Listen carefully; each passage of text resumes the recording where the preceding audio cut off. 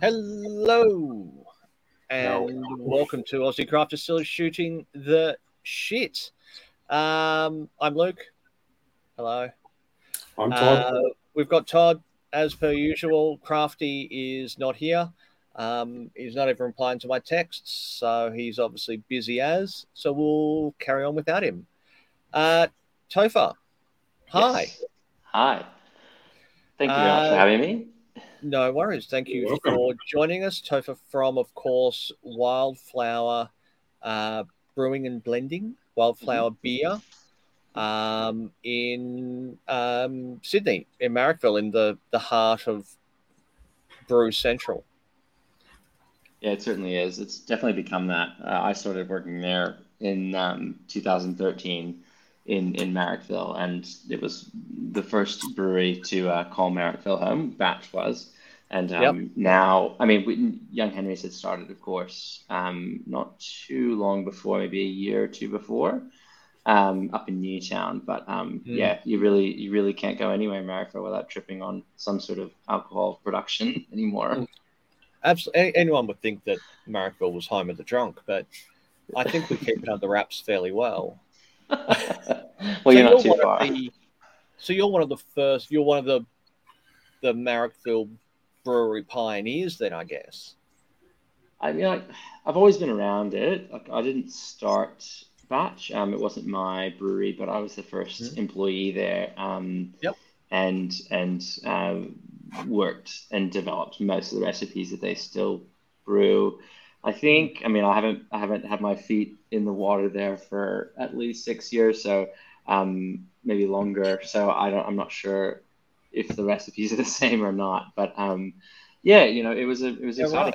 just to start Okay. brewing. I didn't have a background, I don't have a background in brewing or distilling. Like, it wasn't what I studied, but it's certainly what I got into from a sort of interest in raw materials, I suppose. Mm. Or just making things from scratch. But Mm. those days of craft beer, if anyone can cast their mind back to 10 years ago of booze, it was really that rejection period of beer. There was light lager, Aussie draft was kind of around, and particularly driven by the US trends of that rejection of lager. And so we Mm. went we went we went 180, right, and went hard in hops and ABV and adjuncts, which some of that stuff still remains. Like, high ABV beers are still quite popular in the Mm. craft beer world, but there's a lot more palatable, enjoyable, everyday drinkers, I would say, now than there were in 2013, from my opinion.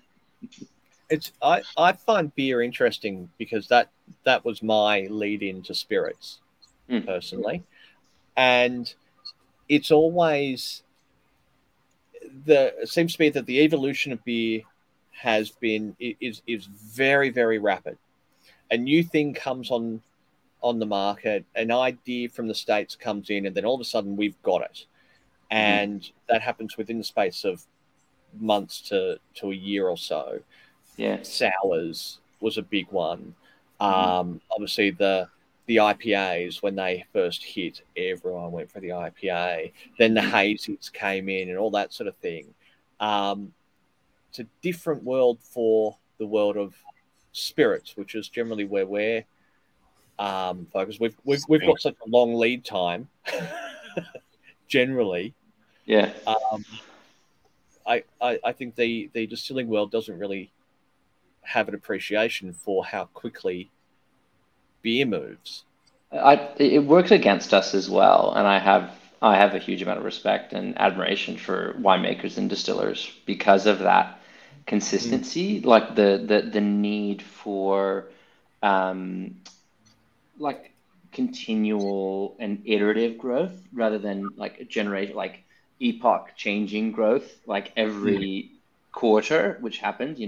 Some breweries were growing 20% quarter on Mm. quarter. Like, it's not so much happening anymore, but like the growth was so expansive, and also the ability to make more widgets, if you will, in production. Let's talk about, like, or in manufacturing, you talk about widgets. You can just make more widgets in beer, buy more liters, and just sell Mm. them really, really quickly. And that Mm. desire is there for a lot of brewers because, they see sales going one way and they're like, great, we can just ramp this up. But sometimes that doesn't always come with the kind of internal introspection of whether or not they should be growing, or whether the way that they're growing is in keeping with the core values of their product, or whether their product's actually the same once it grows. Sometimes things change.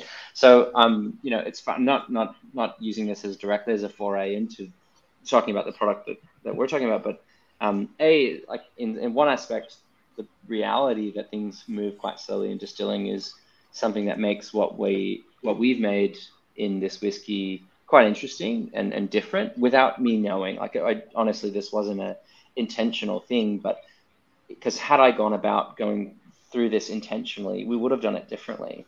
But the fact that it has gone through the way it has actually ended up making the product that it is. But not to foreshadow that too much. But at the same time, I've always looked at the distilling industry, and I have a lot of friends because of the interconnection between raw materials, between beer and whiskey, for example. But whiskey, of friends in the distilling industry and vineyards for that ability to look into the future and keep on their true north, let's say, and not like I kind of, I guess, stay focused on, I guess, on their navel a little bit, which also can be myopic. Like, you can also you put your blinders on a bit too much, but there's goods and bads of both. But you're exactly right. Like, it's a beer industry really has seen a dramatic amount of shift and growth. And you're right. I mean, that ability to move on a dime and follow a trend is there. And I mean, I don't do it with what I do necessarily at Wildflower. That's it, because we think about things on a bit of a longer term basis. But it's tempting. Well, before we go any further, we do like to have a bit of a drink while we're talking. Sure. Todd, what's in your glass? Well, I've actually just poured what Topher's about to pour into his glass, I hope. Yeah, which is coincidentally a nice little sample. But excellent. That was generously given. For my pre-game, though, I have already had a couple because I've been sitting here working. After that, I'm probably going to follow it up with the Starwood Stout cast. Nice. Because there's not much. So I've been working through my Warbs Harbour a bit more because it's just lovely jubbly. So I've already had a couple of them. Just a couple. And also a little bit of the Coastal Stone, the new blended from Manly. So is that for Manly Spirits? Yeah, so that's their new whiskey. Their new blend. Yep. Which is it's a 40%. It's a 700 ml bottle for $80. Wow. Yeah. Which is meant with this gorgeous bottle. Yeah. Johnny Walker, eat your fucking heart out, really. Yeah. Oh. Yeah. How long has that been on the market? Drinking.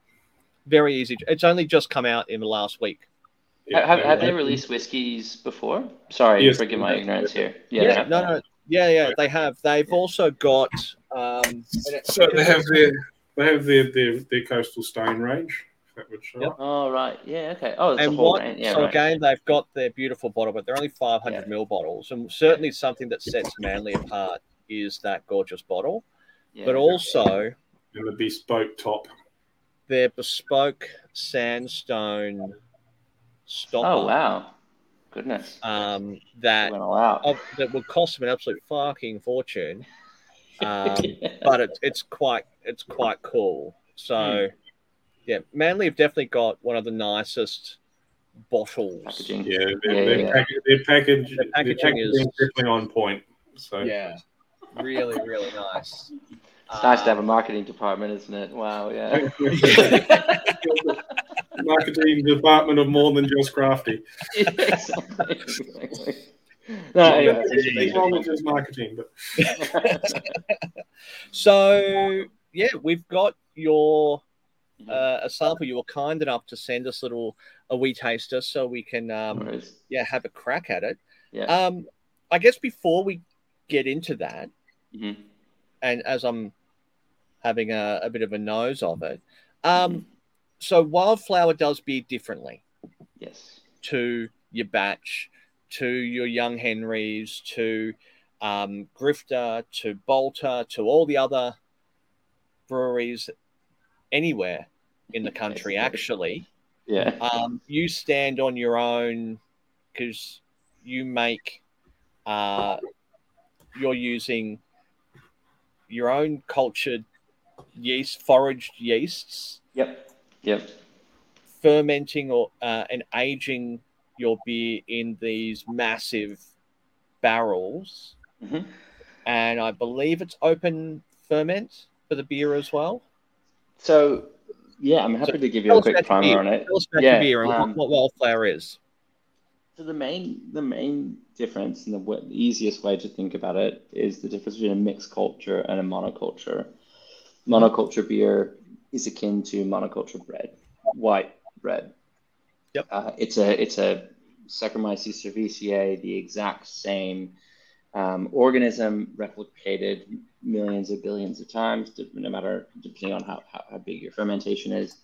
And by conducting a monoculture fermentation, you get a very predictable and a predictable result, both in flavor and in timeline. So that's your white bread. And this makes sense for production. When you start a batch of bread or a batch of beer, you want to know what it's going to taste like and when you're going to be able to start selling that. Volume, scale, time. Yeah. In the beer world, that technology only started to exist at the turn of the 1900s.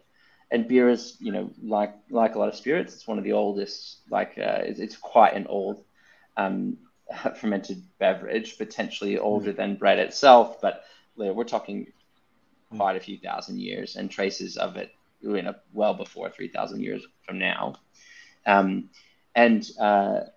Beer, for the majority of its life, has not been a monoculture fermentation, and nor has bread. They have been mixed culture fermentations. And by mixed culture fermentation, it means you no longer have a single source of yeast. You now have a diversity of yeasts and bacteria that are fermenting whatever it is. And our beer is mixed culture fermentation. So it's easiest to describe it as a sourdough version of beer. It's not quite a direct analog because sourdough still is quite predictable. You can kind of manage the culture and have productive bakeries, because even making sourdough.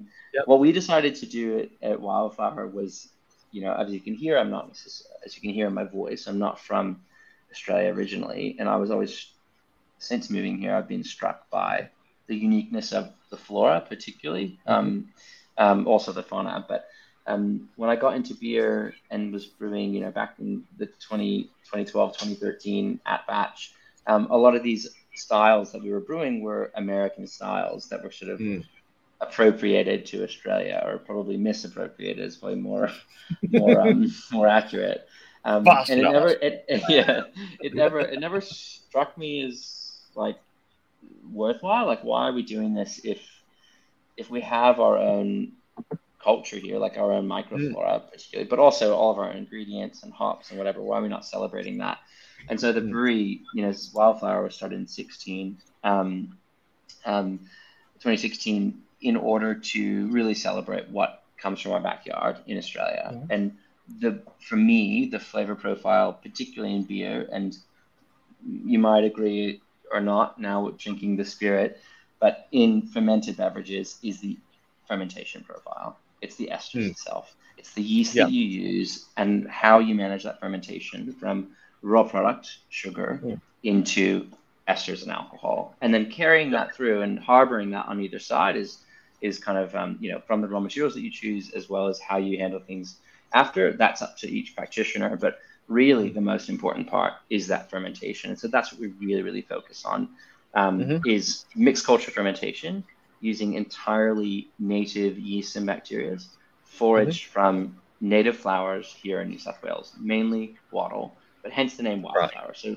all of our beers, if you come to drink any of our beers at Cellar Door, or you get them out there in the market, everything is fermented with non-lab propagated yeast and bacteria. Everything comes directly from nature, and then we work with it at the brewery like a madre, like a sourdough culture, and we just keep brewing with it, keep brewing. So, not to put words in your mouth, but really it's starting to sound, for me, and starting to understand a little bit more about spirits production, because I'll admit to being, when it comes to the distilling side, not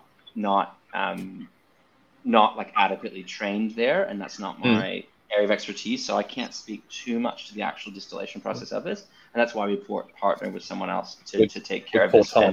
With Port Tom's and the blending to do that. So I want, but I've always been interested in dunder pits in the Caribbean as these kind of continual cultures of like pretty rank, disgusting bacteria, to be honest. Like when it comes to dunder pits, that's pretty gross.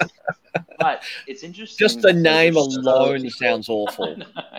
But they're so crucial to the flavor profiles of these products, and these distillers swear by them, or that again, or the non-boiling of a wash and allowing microbiology from the mash to get into the ferment to create a sour mash, and how that from the grain. So to carry out the fermentation, you're carrying culture from the raw material into the ferment, and that markedly changes the distillate. The fermentation and as a byproduct the distillate. But that was trying to talk about beer, but I ended up talking about less beers. But that's the thing, and I think it's something that we, Todd and I and Crafty, we certainly believe quite heavily in, is that to make a good whiskey, you start with a good beer. A good beer is the absolute necessity to know that you're going to have a good shot at a good product at the other end, because what you're through the distillation process, you're concentrating the flavors, the esters, the essence of that beer into its spirit form, into its raw alcohol form.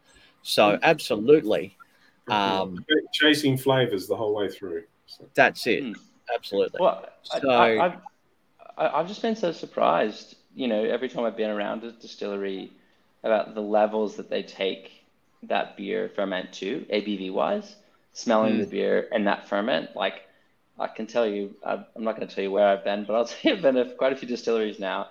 And, I can smell it. The beer doesn't smell healthy in a lot of those places. For me, I wouldn't be drinking that beer. But also, like, because the ABV what they're going for is alcohol. Yield. Extract. Yeah, exactly. They're just going for yield. Yeah. And they're sacrificing flavor for yield. To be honest, that's probably what you need to do to not go broke. Probably. It's a fine line, though, isn't it? It's a fine line. And, because I work with so many different yeast and bacteria, I do smell a lot of things in those base ferments. I'm like, ooh, gosh, I wouldn't be drinking that. But again, this is not to throw shade on distillers. The other thing is time. Time of this fermentations. They're looking for generally yeast that works hot and fast. And generally, those are not yeasts that produce really balanced ester profiles. Generally, the slower that they work, you're going to get a more complex profile. So I was shocked. This has only been recently, that a 36-hour ferment is actually kind of long in distilling world. This is what I've been told. There's a couple of people. Well, and I think that's, at least with the whiskey, that's probably the biggest difference from what we have in our glass right now to any other whiskey that's on the market. We were talking to Waterford over in Ireland. Yes. On Monday, Ned and Mark, and I can't for the life of me remember how many hours it was that their ferment goes for, but it was something like a week. Fermentation. For their whiskey, so that they are getting the flavor, the essence of that whiskey. It is a low and slow ferment. very temperature controlled, purely to isolate and accentuate the grain profile, the grain flavour.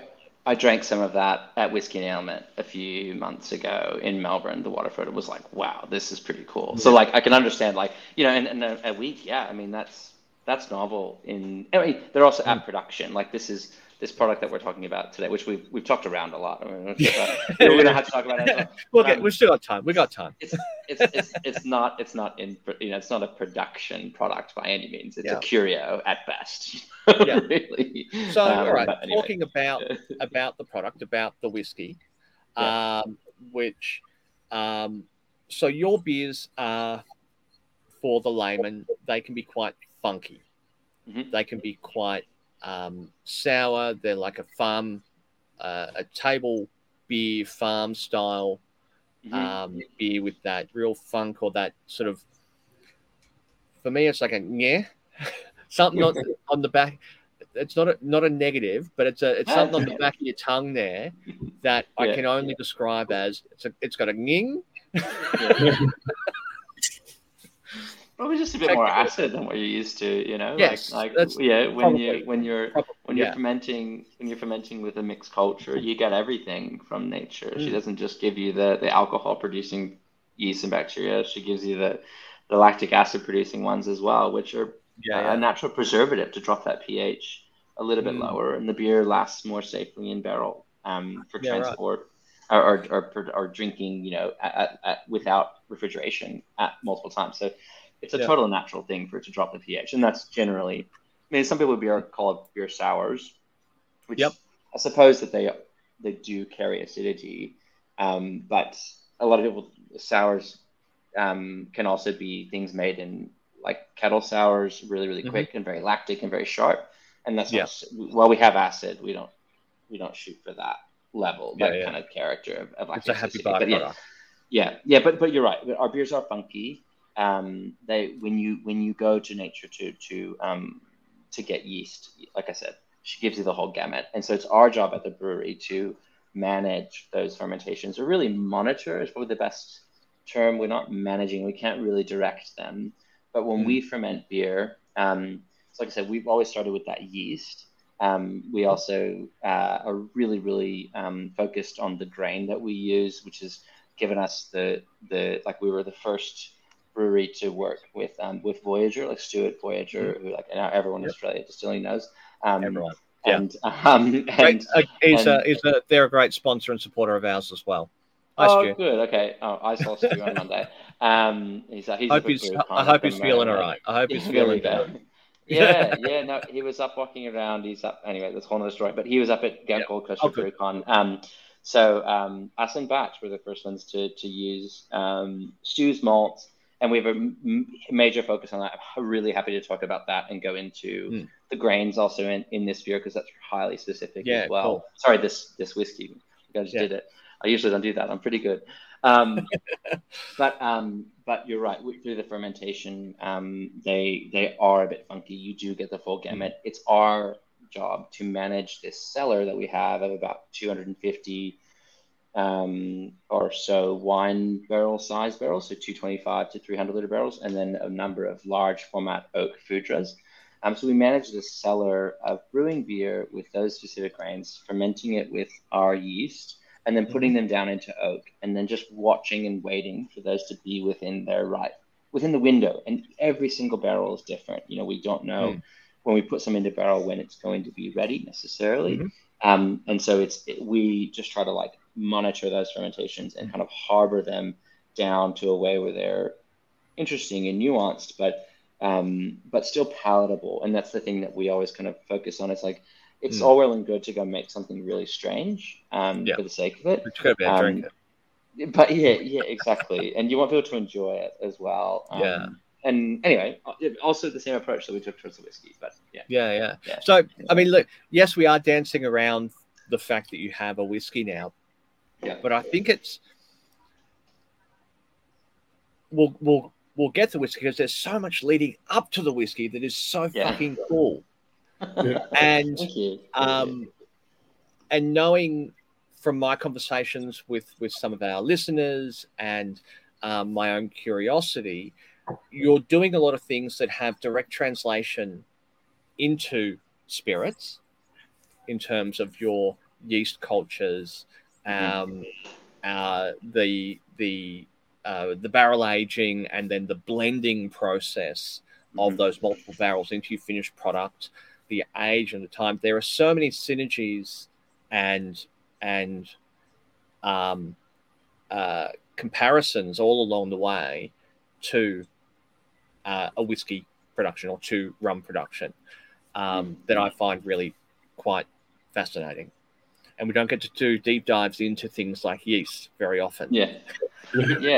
I think you should, honestly. Like, I mean, not that this can, I mean, I don't know. Anyway, probably not a lot of people are doing it. But we like, will be talking to one of our sponsors, Mogwai. Oh, cool. Yeah, so Mogwai pulls his finger out and organizes that. Yeah, we've got to get Crafted to organize that one. But that'll be like, yeah, I can't wait to do a yeast deep dive on that. That'll be awesome. So, well, I mean, I could tell those stories through the whiskey. I think it makes more sense to just go into what this is and then break let's do that. Now we have the understanding of how we make our beer, but you know, your listenership is more focused on these other things, on spirits. So to start, I mean, again, as a caveat, this isn't my main game, and nor is this something that we're trying to push into.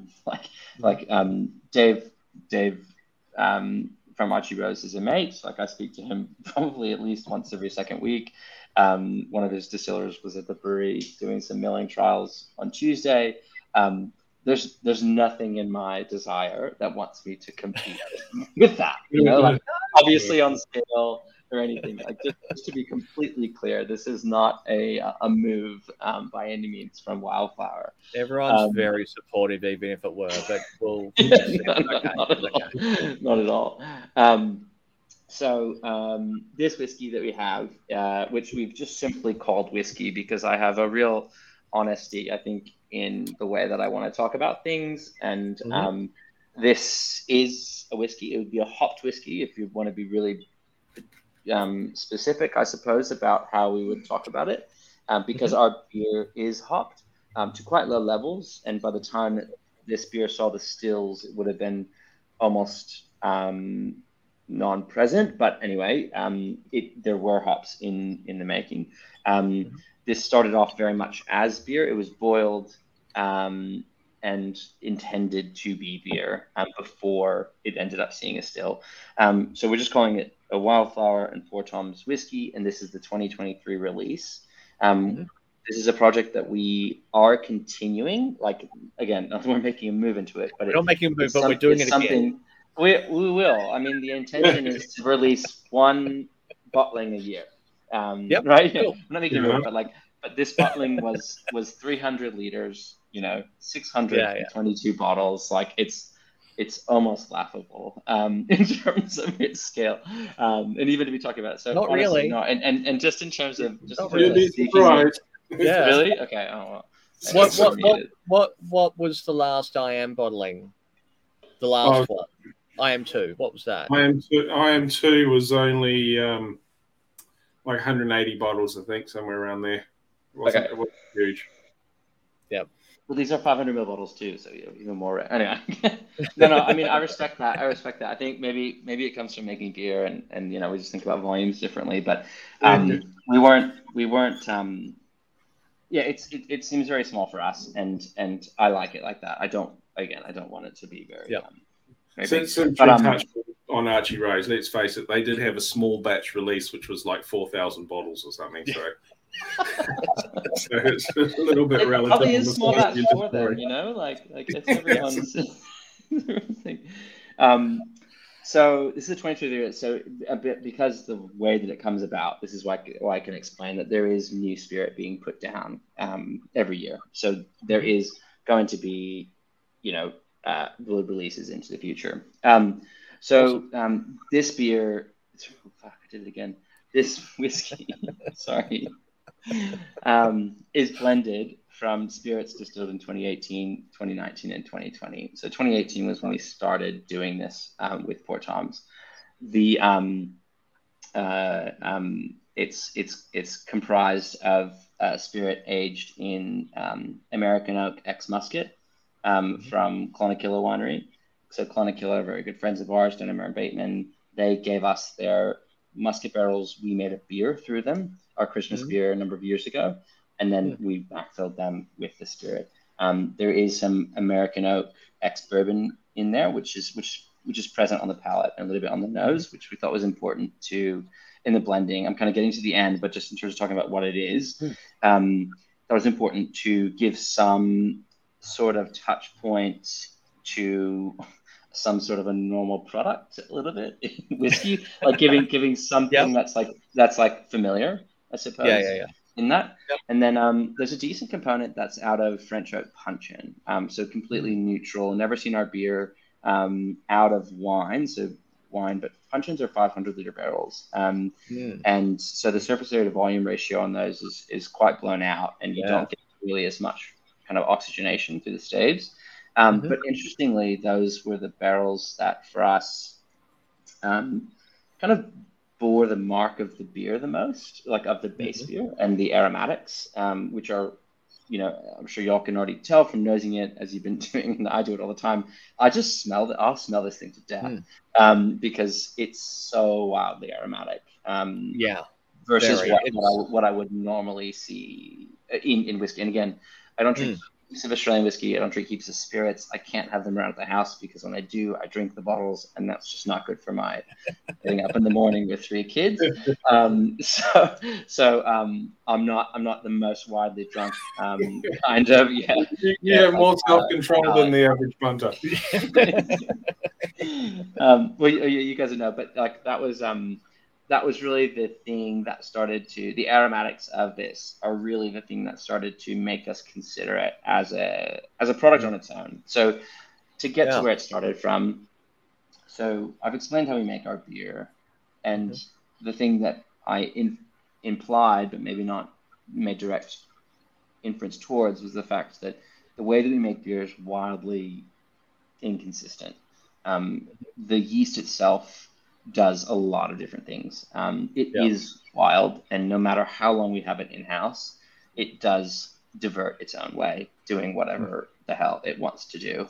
And really, if it started being too consistent, then it's not what you're looking for, really, is it? Kind of, yeah. I mean, we want that drift, right? Like, I'm interested in where the culture takes us, not where we take the culture.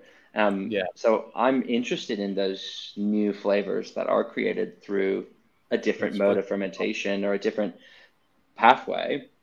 Like literally, Brettanomyces, which is a wild yeast, has the ability to do something called transesterification, where it will take an ester and rip it apart and rebuild it as a different ester. So this is an aromatic of banana. It'll rip apart and rebuild as an aromatic of pineapple. I'm not saying that's a direct that pathway, those two esters being built, but that's what it does when it runs out of sugar, right? It goes through it starts to just hold on to anything it can do to survive, and through oxygen ingress and esters being present, it can do that. It can go through transesterification to stay alive, right? And so if I was stymieing our culture, or kind of halting it at certain periods every single time, we wouldn't be giving the culture its day to do whatever it's going to do. And that's the whole initial part of the project was of Wildflower.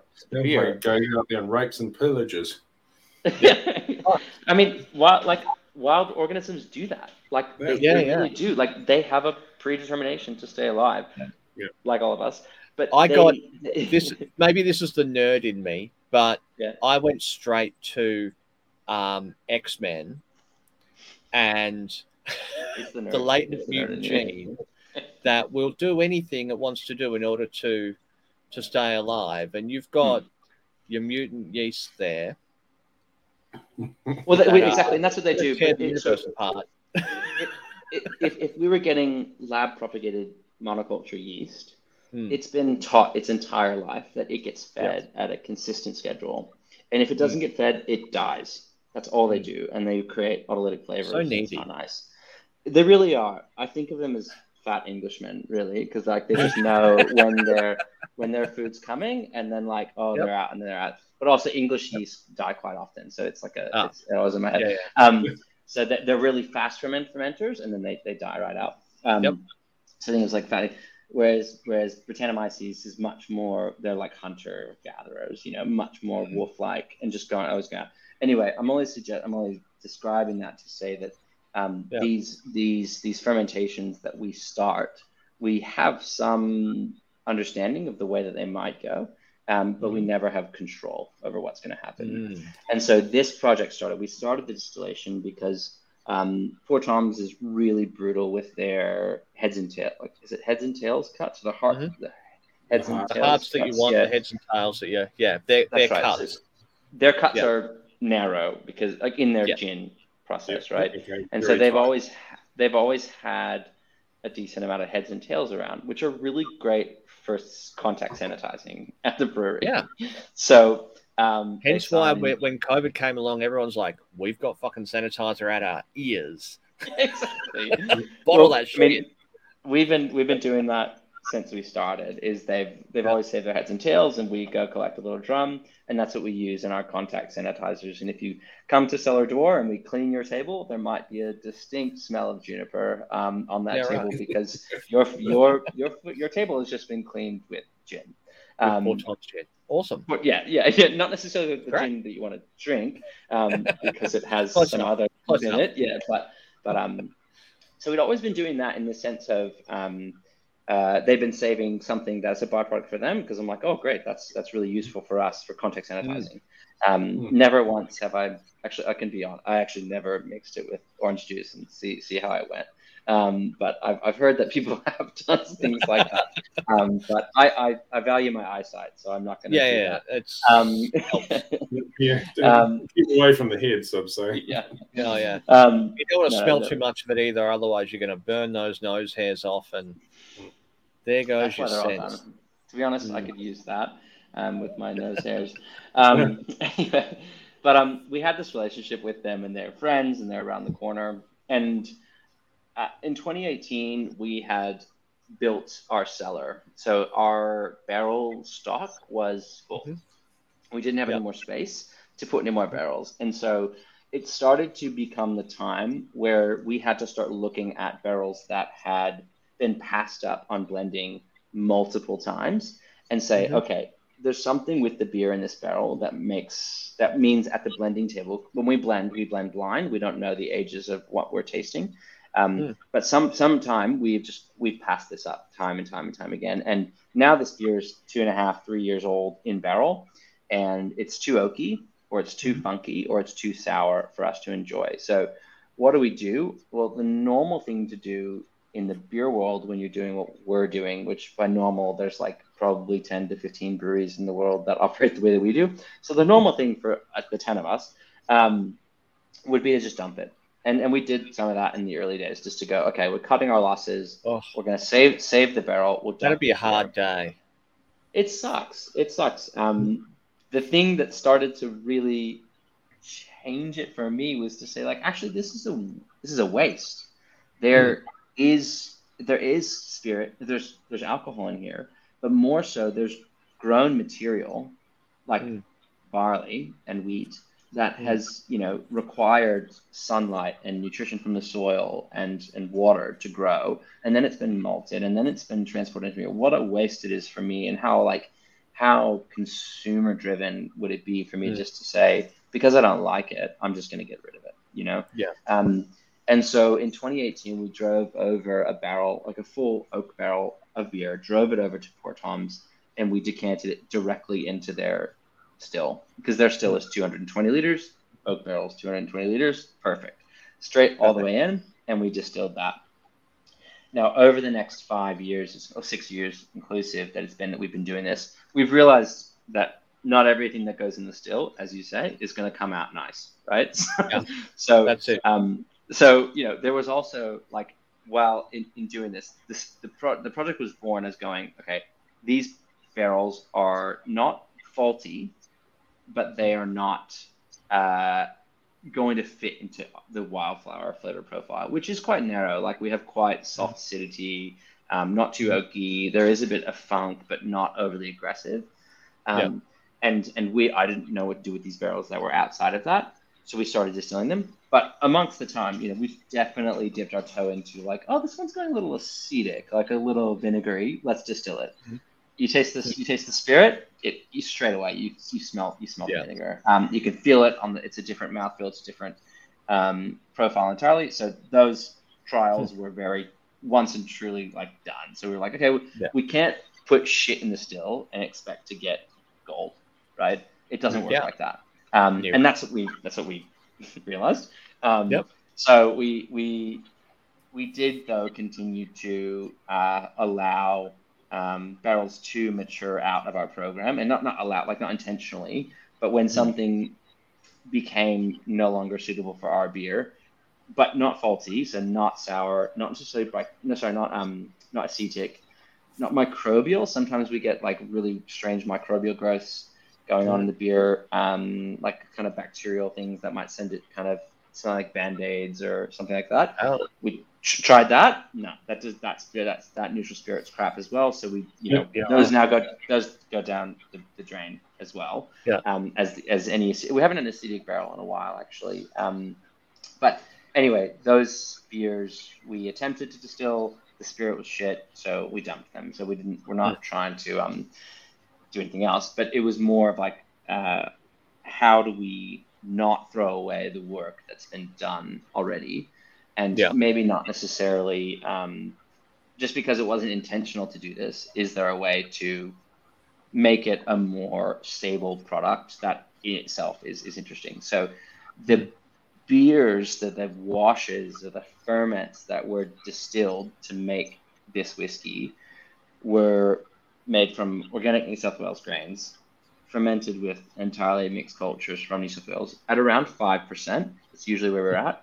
Generally, wheat and barley mixture, a raw wheat and malted barley mixture. That's our main beer. Is Gold. Is those two things. Hopped to about 20-25 IBU, so relatively low, with a kiwi hop called Motueka, which is quite limey, which you get a lot in our beer. I don't know if it translates so much from the still. But as soon as we started doing it in 2018, we started to notice, even in the new make spirit. I mean, we had a number of cocktail bars like begging for the new make to put in spirit. Yeah, because it's so aromatic. Like it's unbelievable. And we didn't. Both us and four times were like, we don't really know what we're doing with this. I think we're just going to put it down into barrel. I had used barrels from the brewery from making beer that we weren't, we don't use American oak barrels. So we got them from a few wineries, including Conakilla. We used once in beer, and then the American oak character was a bit too strong for our beer. So I was like, okay, I have barrels. We didn't rechar them or anything. We just filled them right back up with the spirit. Yeah. So we'll just put it down and we'll see what happens. Were they filled wet? Were they filled wet, or so you'd emptied the beer out and then just refilled straight away with the washed with hot water. There you go. So Ian says, I've always thought the best whiskies come from the ideal balance of bacteria and yeast. I flavour slightly sour ferments. Keen to dabble. That word was, maybe it's all the whiskey I've had. Keen to dabble with hops one day. Indeed. I would just say on that Ian, I mean, I would use low alpha noble hops, so not the new age stuff that's alpha acids of like north of 9%. That oil is gonna carry through a lot in the distillation. You want lower oil hops, which are generally like more traditional ones, more herbal and more grassy, and they will help your bacteria grow at a slower pace, which gives you a more balanced acidity. And that's kind of why we use hops, is a stymieing of like hops are antibacterial. That's why they're used in beer. You could use all kinds of bittering agents in beer, juniper, gentian root, rosemary, anything. But hops are antibacterial, so that's why they're used in beer. So we use them to slow the souring, while still allowing it to happen, but slowing it down. So there you go. what we started that to I did notice, not know. that's right. So what we started to notice was that these spirits were highly aromatic, and we thought, okay, well, let's put them into barrel and see what happens. And we did that for the better part of 4.5, 5 years, literally until the end of last year, end of 2022, that we actually sat down and tasted our barrel stock of all 8 barrels that we had filled. Like we're going crazy here. But we started to taste it and went, okay, like this thing that maybe didn't start off as an intentional process has born something that is unique, at least from our perspectives, from Port Tom's and the Wildflower perspective, not only of a spirit from a mixed culture beer, that alone from the beer side has really only been done by one producer, and that was because of a faulty thermostat. So there was a lambic producer called Dre Fontainen. It's got a big 3 on the bottle. They had a neutral spirit come out in the late 90s that they had a thermostat issue in their bottle conditioning room, and a lot of beer was spoiled. So they took that beer and distilled it. But since then, there hasn't really been anyone using mixed culture barrel aged beer as a base for a spirit. So from a beer side, this is already an interesting thing. From a whiskey side, we're talking about pre-barrel aged wash, I suppose. How do you describe it? Before this Pre-oaked. Pre-oaked, exactly. Before this beer saw the still, it would have had, on average, a minimum 1 year in barrel before. Wow. Which, whether or not that carries through in an oak thing, I don't think the oak necessarily would carry through the distillation, but the actual maturation of the why those fermentation. flavors wouldn't come across. True. Some of it would, some of it would have to. Because hops definitely comes across in the distillation. And we use neutral French oak, so it would be more of that creamy kind of oak character. Neutral French oak. Neutral as in not fresh. Neutral is from a winery. The winery has soaked up a lot of those fresh, kind of more sharp characteristics. We're not getting exposed. Generally, you get a sharp, spicy pepperiness from. We're not after that. We're not after that at all. We want the home of the barrel, right? We want the place where it's held rather than the flavor itself. And for us, a lot of that comes through in texture, which y'all drink more spirits than me, but the texture of this is again quite different than a lot of other things that I see. It has a bit of grip in the middle, even at 48%. Like it's thick. It's thick in a way. It's creamy. There we go. That's the word I'm looking for. So potentially that is from the pre-beer regime, but so from the beer side, it's interesting to have a beer of our production method go through a still, and then from the whiskey side, it's quite interesting to have something that is made from, I suppose, well, from what I'm understanding, made from the organic grains, fermented with completely wild yeast to a low ABV and aged, and then aged pre-still. And then aged, before it even hits the still. Yeah. Exactly. So the still at Port Tom's, which should be mentioned, which is one of the reasons I think that obviously everything has an impact on how this is, but quite interesting, the direct impact is that they have copper brandy stills, and they have, y'all will know, there's like plates in them, something about the other. So is that plates a plate? in the column? Okay. So these are this is a single pass, but because I guess there's plates, it kind of, anyway, again, not my word. You've got your reflux happening, and basically you're doing more distillation through the column rather than just a single up and over pass. Okay, well that's my layman description of it. Well, the thing that I'm pointing towards is that these are brandy stills, so they are made to ferment fruit wines and retain ester profiles of fruit wines. rather than being bubble plates, thanks again. Rather than being pot stills for grain distillations, which is great for their product, the aromatic spiced gins that they make. But also, I think potentially was kind of fortuitously the right still for a very aromatic grain fermentation to go through as well. And so the thing for us was that we started to taste, finally at the end of 22 and started to kind of like show around to other people was that, hey, like we kind of wanted to take the piss about this a little bit. We kind of wanted to jeer, I suppose, a little bit at the whiskey industry, not as like just as like cheeky little siblings. Yeah, exactly. Just like, haha.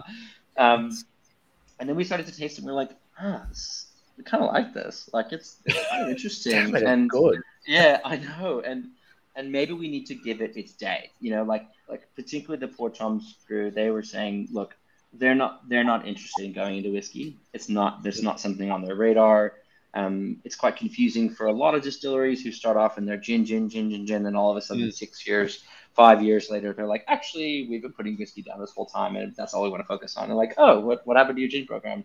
That's not the route that they want to take. And so it was quite their MO at Port Tom's from a brand identity is very tongue in cheek. And they really do like a bit of poking around at the industry. But when we started to release this, we both thought, okay, maybe if we took the piss, then it might not respect the product. Like unbeknownst to both of us, it's despite odds, it's pretty interesting. And I mean, again, I don't drink enough spirit to really warrant saying one thing or another about its quality or whatever. But from everyone that I do respect, we do have someone's honest opinion of it on the sidelines here. I need to say that this is possibly the single largest post that I'm about to put up. So yeah, it's definitely the longest comment we've ever had. Okay, I go, hey, how are you? Yeah. Oh, so, no way. It used to be based in Sydney and is now in Adelaide. Am I thinking the right person? I'm thinking Inner West Brewers, maybe. So for those who are not watching at home and listening after the fact, so Thiago Lopez says, this was an amazing, I've bastardized his last name. This is an amazing and very interesting whiskey. I've been a fan of Wildflower beer way before I became a distiller. Went to meet Topher. Was back when I was working at Nomad Brewery in 2017 and loved what they were doing with barrel and wild fermentation. Now, as I'm a distiller and also a fan of Port Tom's, I had to buy this whiskey and the result is great. Even though hops can be extremely overpowering when distilling beers, I feel that you guys have created a very nice contemporary whiskey flavor. That's really good. Thank you. Well done, you. Now we actually had Marcel Thompson, who worked with Paul Tom's on their recipes. So that was back episode 25. A while ago. Back in 2022, we had him on. Wow. So he was fascinating to talk to. So, did you have any involvement with him on it at all, or was this purely the Tom guys now that they? No, so Gio, their distiller, was really the one kind of taking, like their gin being this. The cuts were, I know from this, ridiculously brutal. Like there wasn't a huge heart middle. Because that's the way that they like to do it with their still. And I mean, fair play to them. Like we weren't doing this for a commercial output, right? So the volume that we took from the still wasn't the goal. It was the flavor. And then mainly with the actual blending, that was mainly between Sean, who's like the bar manager. Well, he's run a number of bars. He's sort of the brand guy and design. He's an incredible palate, mainly cocktail. And then Luke Hipper, who's one of our employees who has a background in wine. And the two of them, we worked probably blending this for about 4 months, various iterations of different compositions, different ABVs, and really kind of figuring out what we wanted the initial release to look like. The barrels, are quite different. We did a tasting at Whisky and Ailment looking at the actual barrel composition, like the actual individual distillates in barrels, and then looking at the whiskey together. I really think we do something that is greater than the sum of its parts here. But there are some barrels that are, share more of that oak characteristic, particularly those American oak bourbon ones. But so much is just this aromatic that, so many people when they smell it like that know our beer, they just smile and it just smells like your beer. Like it just smells, and it doesn't for me. It doesn't at all smell like our beer. But it's highly aromatic, which our beer is as well. And so I can understand where that's coming from.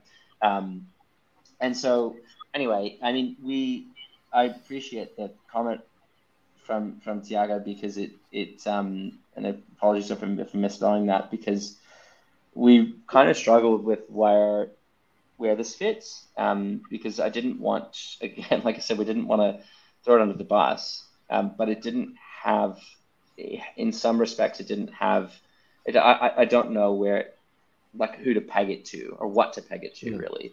And that's a kind of a scary place to be in a market that we don't know. I knew beer. I knew what we were doing with Wildflower by putting something that's not in the market at all into the market in 2017.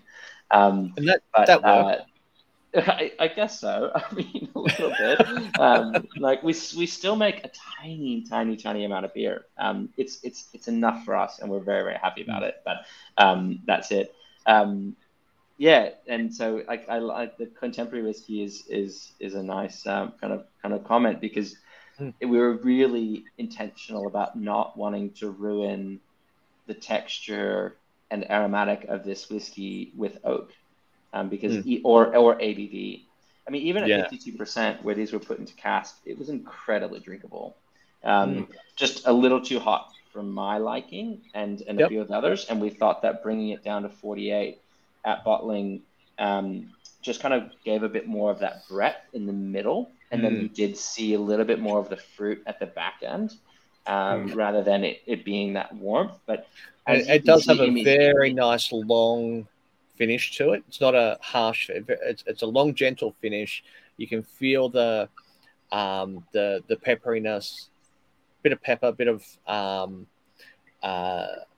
the aromatics on the back of your tongue there, and it's very nice. It's reminiscent of musk wallies. See, I need to Google all these. I need to go find them. Maybe if you could drop me a text message or something like that. So I'll be in Melbourne tomorrow. I'll go find a bottle of whatever that is. Of that one. Yeah, but musk wallies. That works. Archie, when I was toasting it with Dave, from Archie Rose, he sort of tasted it, really enjoyed it, had a laugh to himself, and I said, "What's so funny?" And he said, "It's natural whiskey, like natural wine has now hit whiskey." like there it is, and even with the branding and everything like that. And I was like, "Oh well, I guess that's not the worst thing." Now you've got to also tell us a little bit about the artwork as well, which is quite beautiful. Yeah, and apologies for the way that shows up on the whiskey sample bottle. the actual label being crusted over it. What, you mean that? Yeah. Did you notice though? I've almost finished it. Oh, there you go. Yeah. So Todd gave me some. Yeah. And I don't know how much was in there, but I've almost polished off that tonight. So this is the thing. I hadn't tasted it before tonight. It is very easy drinking.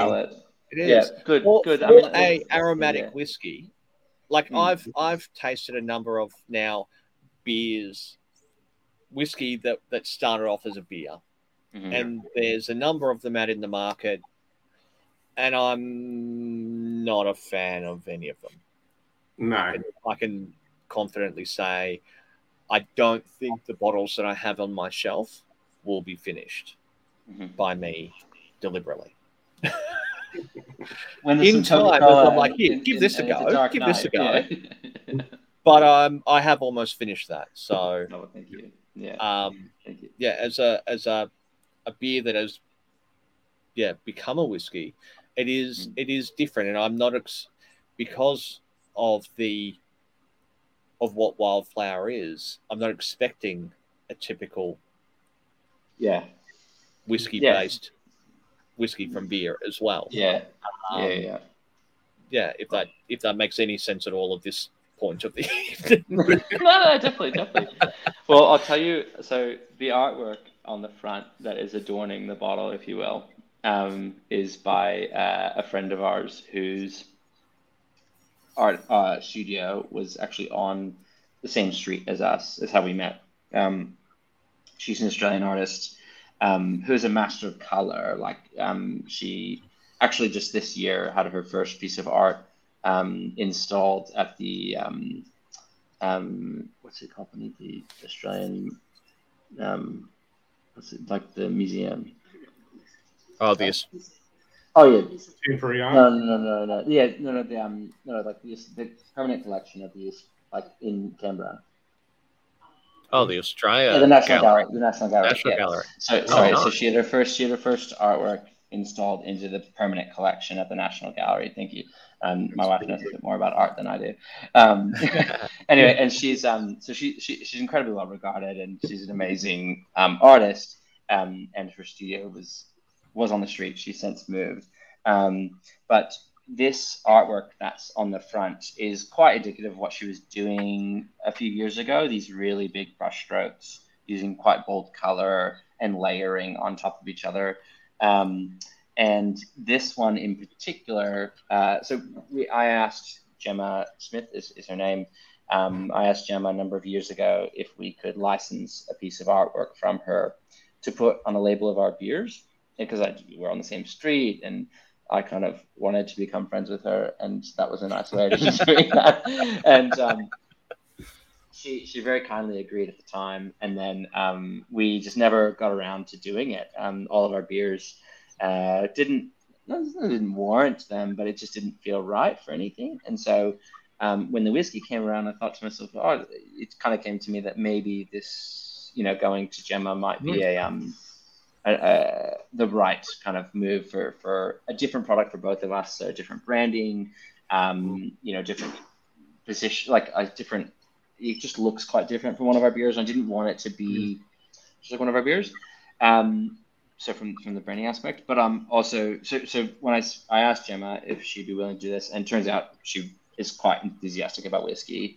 So she actually joined us for a number of the blending days throughout this, and her input inside the product is also there, and so it's not just the artwork on the outside without her input. So another Marrickville kind of creative in this, but she gave us access to her entire portfolio, like every artwork she'd ever made or whatever, and just said choose whatever you want.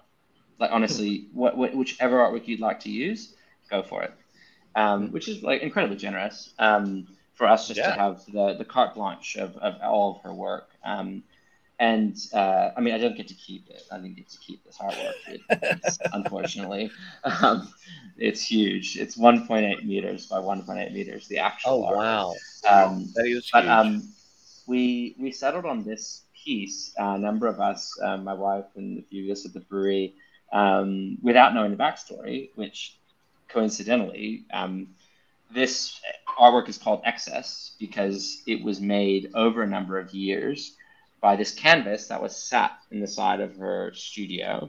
And when she would finish with her paint from a different artwork, there would still be some paint left on the palette. And it's not great to wash a lot of those paints in the sink. They create, like some of these acrylic paints are quite toxic. So instead of washing them down the sink, she would just iteratively over time, years, paint them onto this canvas over and over and pushing different colors into different corners and whatnot. And you can see that in the label. And there's some better photos of it online, this artwork, if you want to Google it. And so he said, how about this photo? Like this beer there's this artwork called Excess.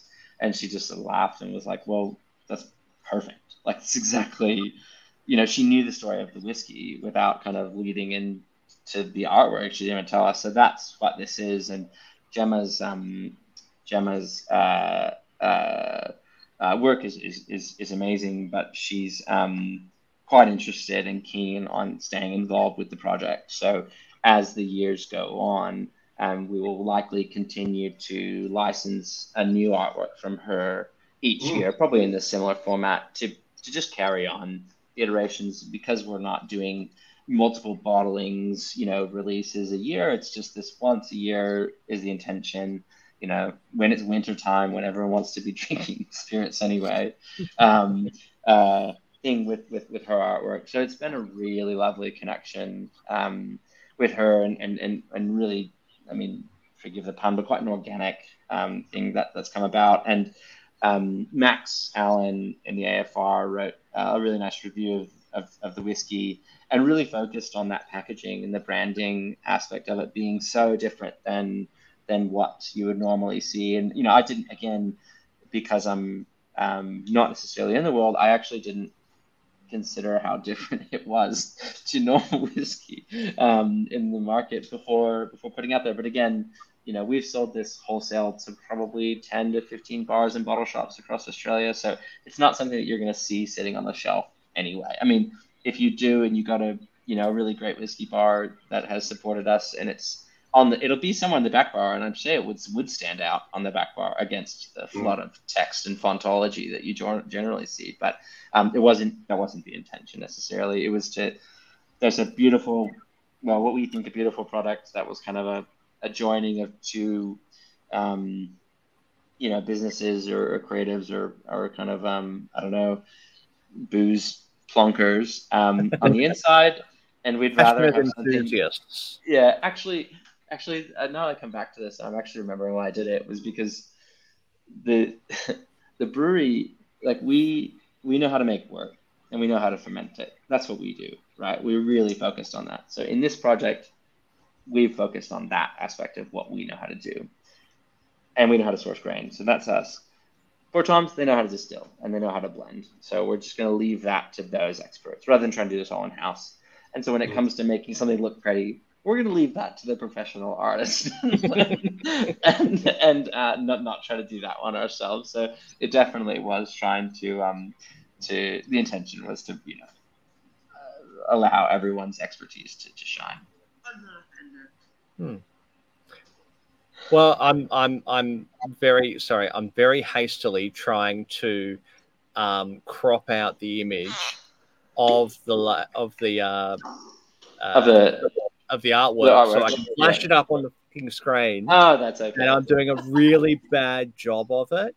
So I hope this doesn't completely destroy it. It'll probably be like postage stamp size when I get the thing uploaded.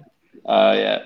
Oh, there we go. Oh, yeah, that's perfect. That's great. Yeah, that actually is a really nice photo of it because it shows just a bit more of the depth of color. When you go to print something, there's just a lot of loss that you get. So this shows you the lightness in it, whereas the label, you get a bit more darkness in it. Anyway, it arrived at the brewery. Gemma very kindly lent us the artwork, which was very scary to have something that valuable in my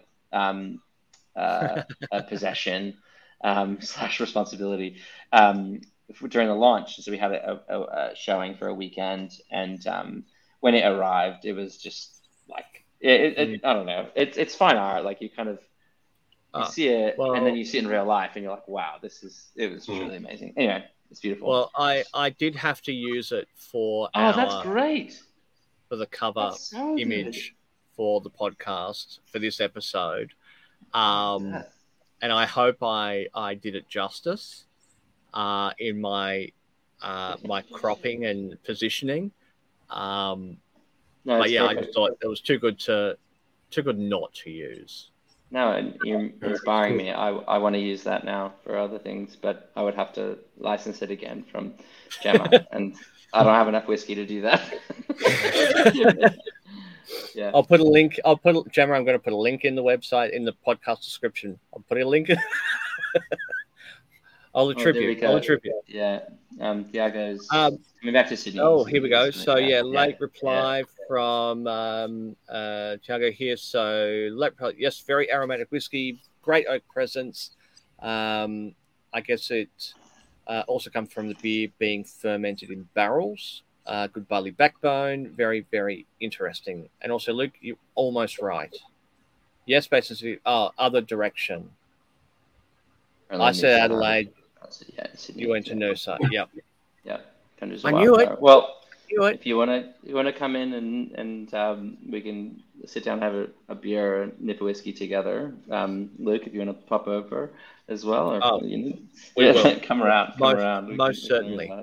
Yeah. Now, I do want to circle back to a question that came in the first 16 minutes of the episode that we sort of didn't quite get to.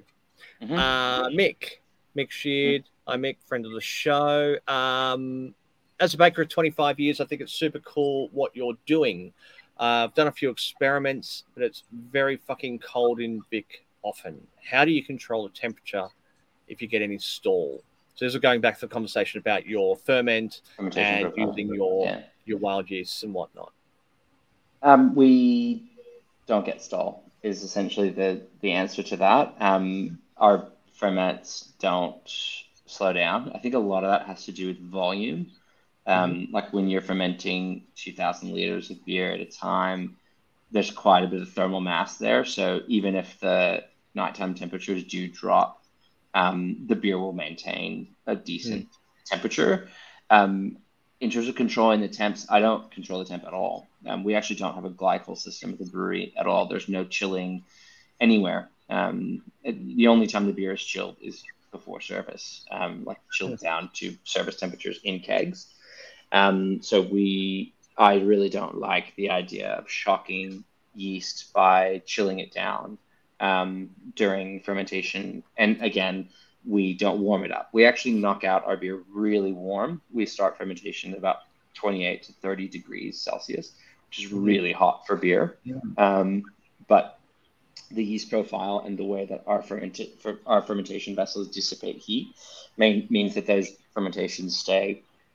They don't get like super ethanol driven, because some hot ferments can get hot in alcohol, but ours don't do that. And a lot of that's due to the yeast as well. So I would say if you're doing mixed culture fermentations and your yeast is stalling because of temperatures, maybe just move it inside if you can. If it's put a blanket on it. Yeah. But then again, if your ferment stalls one winter, I mean, this is me talking. Wait till the summer. Just let it ride out in the summer. Those yeast will wake right back up, and they'll probably finish the ferment for you. So if you have the patience, just ride it out. So have you found that the weather conditions and the season have any impact on your ferments? Do you have to stop production during the depths of summer?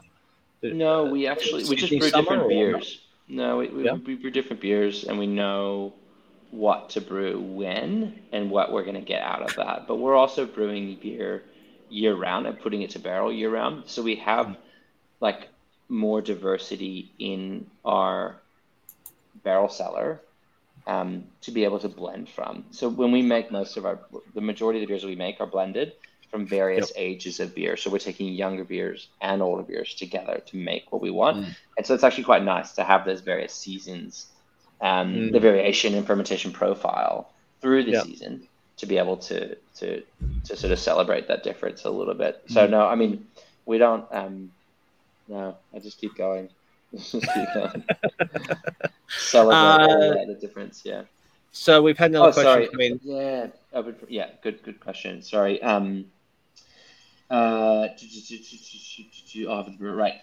So Ian says, I may have missed it, but are you open fermenting or gathered least from your local area? Also, heat mates, good work. Yeast strains, all helpful for the brewer. So, I mean, yes. Where did you forage your yeast? Farms, like definitely not national parks because you're not allowed to take flowers from those. Like a swab, though. I mean, a swab would be fine. No, I go quite heavy. The swabs can become really easily infected. So you got to use a lot of hot flour, like a lot of nectar source with wort to really get a healthy ferment going. I don't really do a ferment under 5 liters when we start that. We're going and that's, I mean, for a capture, that would be about as small as going. So open fermenting, it depends on what you mean by open fermenting, Ian. There's 2 understandings of that word. One is like a pressure-less fermentation. So open fermenting is in like there is no back pressure, like it's not going into a spunding valve or some sort of blow-off valve.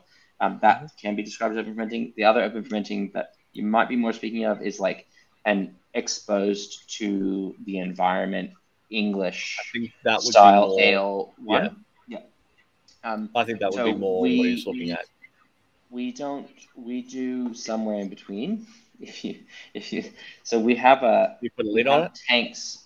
We have tanks that we allow to ferment out for a few days, and then like exposed, and then a lid on it. So it's not so much that the reason for that is not to, like, we do inoculate with our house culture we're not looking for the ambient air and microbiology to conduct the fermentation or to influence the fermentation.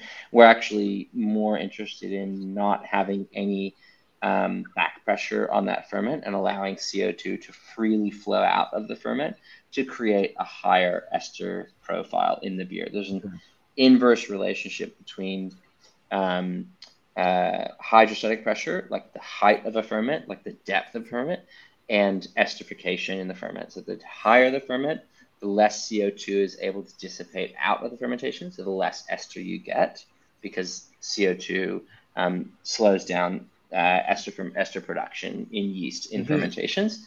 Whereas a shallower ferment, or one that isn't spunded or put into a blow-off valve or sees any kind of back pressure, will release its CO2 to the environment much easier. And so we are on that second point. So we do that less for a perspective of trying to influence it from the exterior air, and more from a desire to get a higher ester profile from those fermentations. Gathered yeast culture from your local area, yes, all New South Wales. Generally wattle ferments. So we take a wattle blossom. Right now is a great time of the year to go get flowers, because we're just exiting winter. So a lot of the nefarious bacteria that come with hotter temperatures aren't around right now.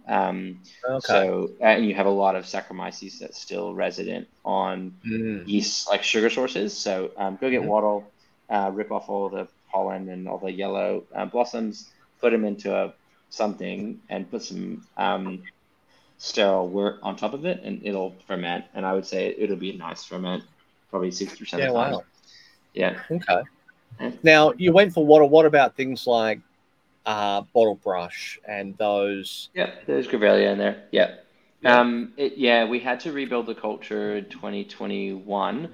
William, we use a shallow fermentation vessel. Yes, the highest depth is about 800 mil. Quite shallow for a 3,000 liter fermentation. We did a lot to start, and then we had to rebuild the culture in 2021. And so now the culture is mainly from wattle from a vineyard friend's property, a winery in Murrumbateman, different from the Clonakilla one that we were speaking of before, and then a Melaleuca flower in the Southern Highlands. But you can Grevillea in bottle brush is quite an interesting one because there is documentation of language groups in Western Australia using Grevillea pre-colonization as not only a yeast source, but also a sugar source for low alcohol ceremonial drinks.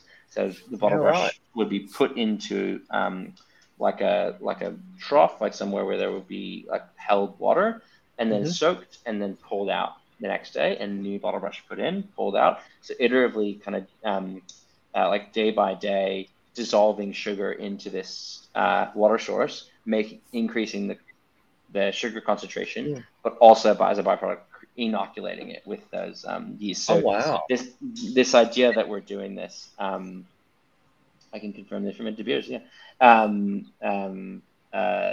doing this, that's this fascinating. thing with flowers. I didn't know that this was a history in Australia before I started Wildflower, but now that I am, I've come to learn this through Max Allen, the same person who wrote this. I don't know if you'll know Max Allen, but a great wine writer and Plonk. What would I call him? A documenter of Plonk in Australia. He came to tell me about he knows this stuff. Yeah, that's very much. Yeah, he knows this stuff. Anyway, so it's just fascinating. So I wonder if just to throw out ideas of potential yeast sources when you're thinking about sugar content. What about those honey ants? I'm not a fan of putting like living organisms in my beer. I know people that have taken bees and like fermented off of them. No, leave the bees alone. Exactly. Leave the bees. The bees are fine. We need the bees. Without the bees, we are fine. But you've got the ants where they end up with the bulbous sort of honey, and our First Nation people would eat them. The arse of the ant as a nice little honey burst. I haven't thought of it. You probably could. I'm just gonna say anywhere that there's sugar in the wild, there's also yeast. Yeah. World of opportunity. It's a special sort of yeast coming out of an ant, really. Well, especially out of the arse of an ant, yeah.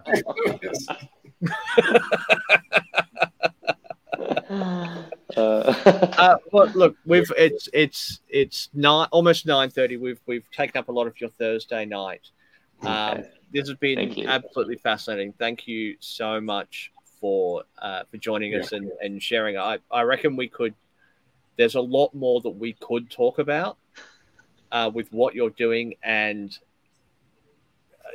I'm definitely going to be coming down and having a beer with you and having a chat.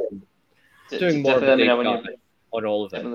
Let me know when you want to pop down. But really, thank you for the opportunity to talk about it on your platform, because it is something that we're not as attuned to is the whiskey drinkers of Australia, and being able to describe how we do it. And if someone's interested in that process, then having your podcast for them to use as a resource for that is really special, and I'm very grateful for the opportunity to kind of effuse about what went into the bottle, if you will.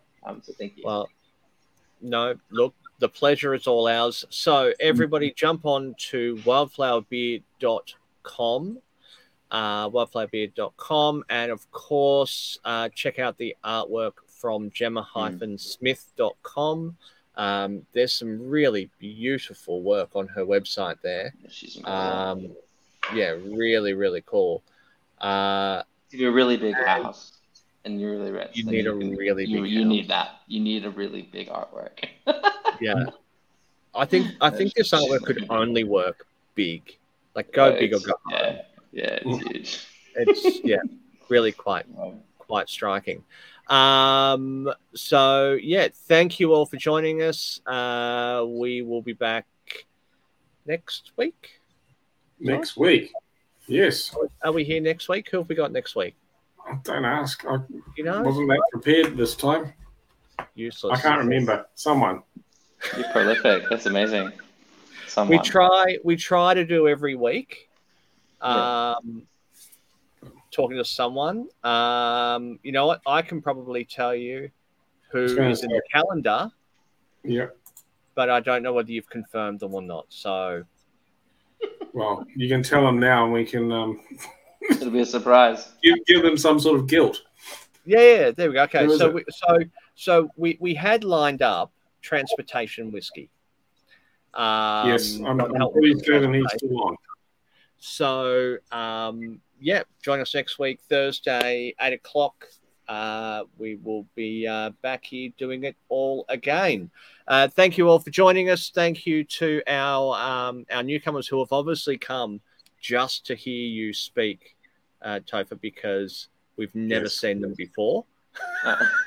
So you've obviously got a following, which is fantastic. So thank you all. Please like and subscribe, and we will see y'all next week. Hang around for our sponsors, please. Ta. Bye-bye.